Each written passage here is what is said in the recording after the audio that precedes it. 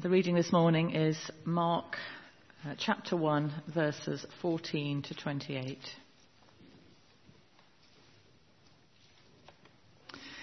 After John was put in prison, Jesus went into Galilee, proclaiming the good news of God. The time has come, he said. The kingdom of God has come near. Repent and believe the good news. As Jesus walked beside the Sea of Galilee, he saw Simon and his brother Andrew casting a net into the lake, for they were fishermen. "Come, follow me," Jesus said, "and I will send you out to fish for people." At once they left their nets and followed him. When he had gone a little farther, he saw James, son of Zebedee, and his brother John in a boat preparing their nets. Without delay he called them, and they left their father Zebedee in the boat with the hired men and followed him. They went to Capernaum, and when the Sabbath came, Jesus went into the synagogue and began to teach. The people were amazed at his teaching, because he taught them as one who had authority, not as the teachers of the law. Just then, a man in their synagogue, who was possessed by an impure spirit, cried out, "What do you want with us, Jesus of Nazareth? Have you come to destroy us? I know who you are, the Holy One of God." "Be quiet," said Jesus sternly. "Come out of him." The impure spirit shook the man violently and came out of him with a shriek. The people were all so amazed that they asked each other, "What is this? A new teaching and with authority?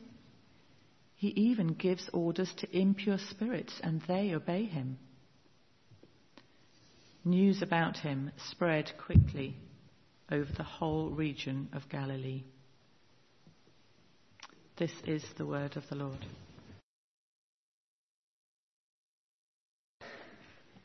Sarah J., thank you very much. Let's pray.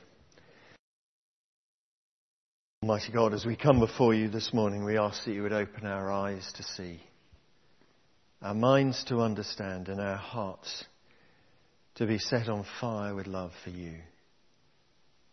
For the first time or for the 100th time, meet with us, we pray. In your name, amen.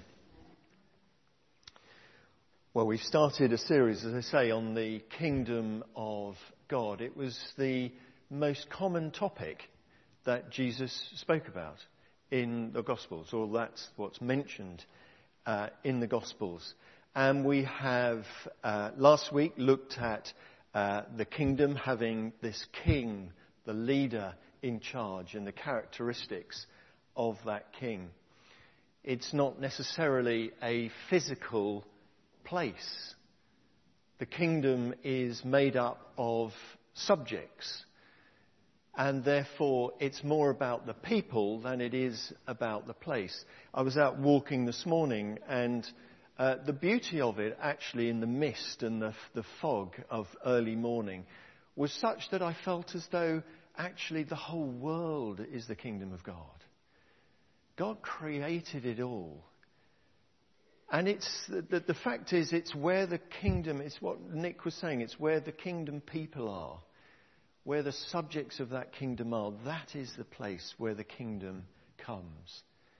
So this church is simply a place where we come together as the people of God, and the kingdom of God is here. Because we're here. Not because there's a building, but because we're here. So it has this sort of physical dimension, but it doesn't at the same time. And it has a belief structure. It has an authority to it, because a king has authority, and we'll look at authority in a moment. But there's also a spiritual dimension. It was mentioned in Ephesians. Our struggle is not against flesh and blood, but against the rulers, against the authorities, against the powers of this dark world, and against the spiritual forces of evil in the heavenly realms. So in that, we can see this physical dimension. There's a question of authority, but there's a question of spirituality as well. And so when Jesus comes with his manifesto, we want to look at those characteristics to see what he is all about. And there is a phrase which you will know: the rubber hits the road. And it's basically when all is said and done, you can proclaim as much as you like, but actually prove it. Another way of putting it would to say you've got to walk the talk. It's all very good being able to speak about it. But actually, if I can combine the two, when the rubber hits the road, you've got to walk the talk. Now, I don't know about you, but I suspect we can all get into some sort of hot water over this. Because if you're anything like me, you love to please people, you love to help people. And so when they ask you a question, one can be tempted to exaggerate slightly in order to make them feel better about it. It's okay. And then they turn to you and say, wow, that's amazing. Do it now, show me. And you think, oh dear, I've gone too far. I can't really do it that way. So the rubber hits the road. And we come to this passage, and it's right at the beginning of Mark. And lots has already happened. We were talking about this at the Thursday service, and so much has happened. We've had the proclamation of Christ's coming. We've had his birth. We've had his baptism. We've had him go off into the desert. We've had John captured and put in prison. And that's in the first 13 verses of Mark's Gospel. So there is a pace. But then Jesus comes. And his opening line, the time has come, the kingdom of God is near, repent and believe the good news. That's his opening statement in the Gospel of Mark. Now, I don't know if you watched Eurovision Song Contest last night. How they voted in the way that they did, I have no idea. Some of the performances, we didn't want to watch it, but it was just so bizarre, some of it. We just kept going. It was so odd. But these people obviously had convinced that they could sing. And that they could perform well. And having convinced, you're then put on stage and you've got to prove it. The rubber hit the road last night, big time. And they have to prove it. And some of the acts did and some of them didn't. At least in my mind. And it's the same in our work environment. For how long was it? 29 years. I think I was a surveyor. I was all things technical, practical. I looked at things, broke them down, worked out how they worked out what was wrong and told them what to do about it. And then I was asked to look after the sales division of the firm that I was looking at. I'd never sold a house in my life. I still haven't. But for 10 years, my last 10 years, and I have to say my most enjoyable 10 years, was actually looking after other offices selling houses. It was actually great fun. And I would go and I would tell all the offices to do the same thing. This is what I want you to do. This is where I think we should be going. Because all I was doing was managing it. And then I would do a tour of the offices, and some of them did. And some of them did something completely different. They're salespeople, after all. They always know better. And some of them were right. And at that point, I had to show them some respect and adjust my thinking. Because after all, I was the logic, I was the scientist, and I worked things out. But ultimately, the rubber hit the road. After all the time that I'd spent on these sort of meetings, telling them that this could happen and that could happen and why don't we do this, they then turned around and said, well, you do it. So I did. And Jesus, at this point, walks into the spotlight.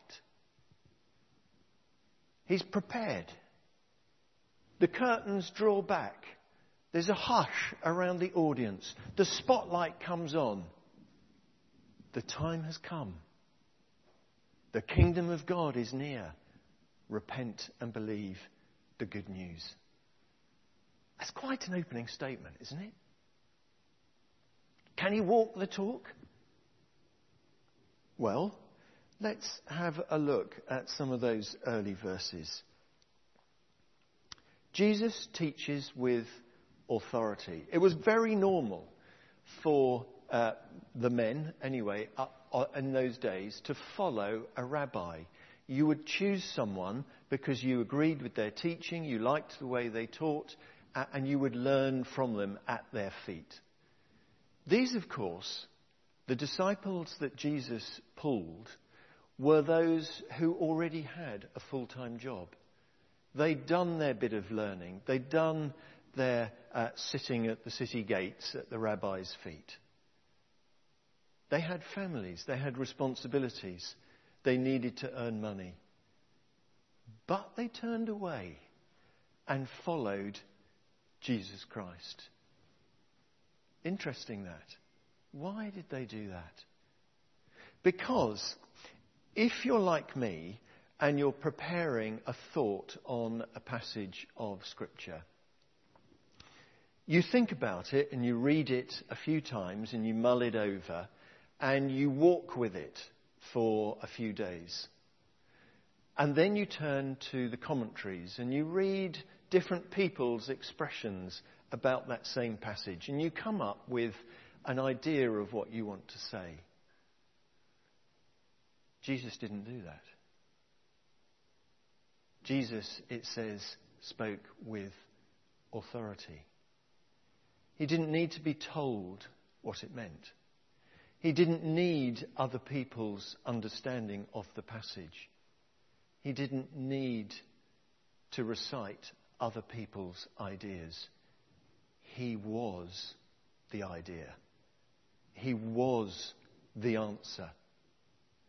The root of authority, if you didn't know, is author. It's in the word, isn't it? So when you speak with authority, it's as if the author is speaking. And in this sense, is that not absolutely correct? Jesus does not speak from the research that he's undertaken. He speaks from personal knowledge and experience because he is the author. Utter authority. Total truth. It then goes on, and we read this section as well, that Jesus went in the synagogue, he began to teach, people were amazed at his teaching, and then a man possessed by, it said, I think, an impure spirit in the translation you read, it says evil spirit here, says, what do you want with us, Jesus? You've come to destroy us. I know who you are. This is a spiritual battle. And the evil spirits, the impure spirits, know the person that has come in their midst. The kingdom of God has arrived. And Jesus casts them out because he is the Holy One of God. So we see this place has come. This spiritual battle has come. And God defeats both. He then, this is beyond where we looked in the reading, but if you have the Bible, Page 1003, we're now going into verse 29. He leaves the synagogue and he goes with Peter, and Peter's mother-in-law wants to look after them, but she's in bed with a fever. So Jesus goes to Peter's mother-in-law, heals her, and she serves on them. So here we have a challenge to the whole natural order of things. And Jesus wins through. He heals those who are ill. And it goes on in the passage. He heals them physically, mentally, and spiritually. And if you read on, that evening after sunset, the people brought to Jesus all the sick and all the demon-possessed. The whole town gathered at the door. This is quite something. Wonersh is not a massive village. We call it only a village. But just think if every single person in the village was standing outside the vicarage door. Wow. You know, this is someone who has authority, who has made a massive impact. And Jesus is not frightened of anything that comes towards him. The passage then goes on to speak about the lepers, the visually, physically, spiritually unclean. They are not supposed to be anywhere near anybody else. And Jesus reaches out and touches them and says, "Be healed. Be gone." And they are healed. And they do go. We asked whether Jesus could walk the talk. Could he be the leader of this kingdom? Can he tackle natural forces, physical forces, spiritual forces? The answer? Yes, he could. And he did. So we go back, or I go back, to that statement right at the beginning. The kingdom of God the time has come. The kingdom of God is near. Repent and believe the good news. The time has come.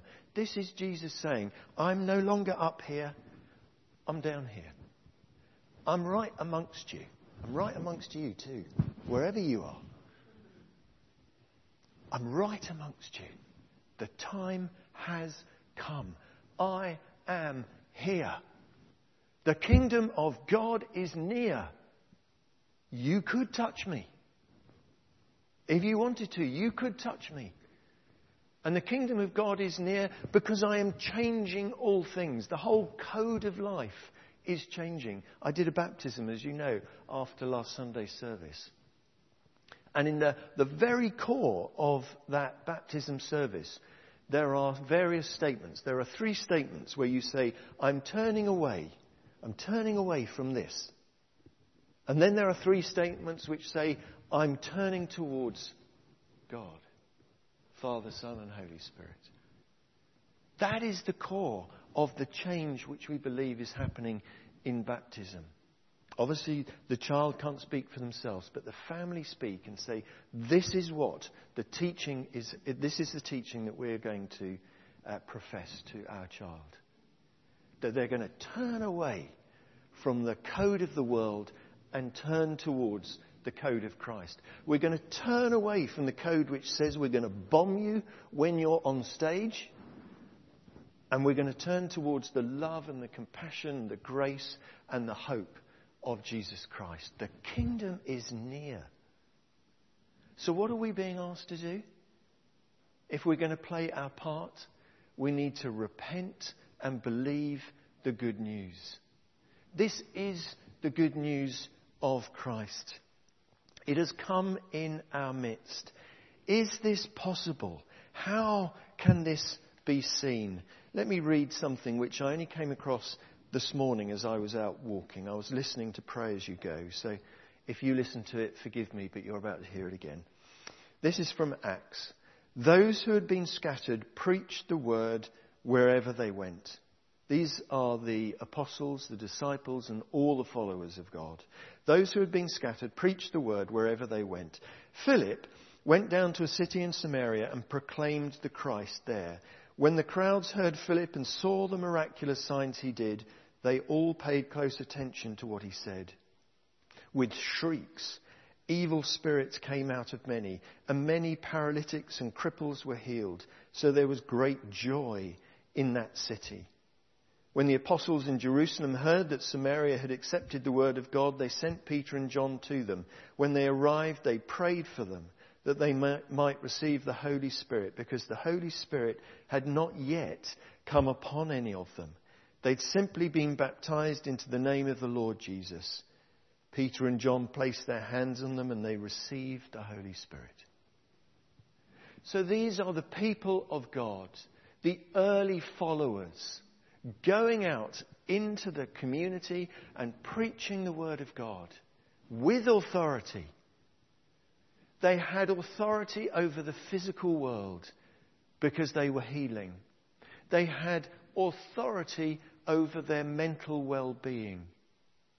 They had authority over the spirituality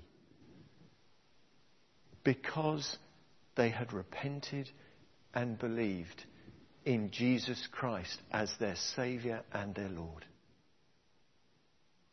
So if they can do it, what is that for us? What does that mean for us? Nick, you said it earlier. We are the kingdom of God. And wherever we go, there is a piece of the kingdom of God. We can speak with authority. We can pray with authority. We can ask God's healing on people because we have God's Holy Spirit within us. Let's pray. Heavenly Father, send us out in the power of your Spirit to live and to work to your praise and your glory.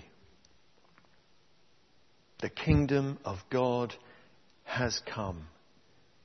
And through your presence and the work of Christ through us, we pray that we may lead others to repent and believe.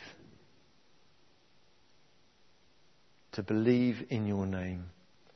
To believe that you are the Lord of all. In your holy name we pray. Amen.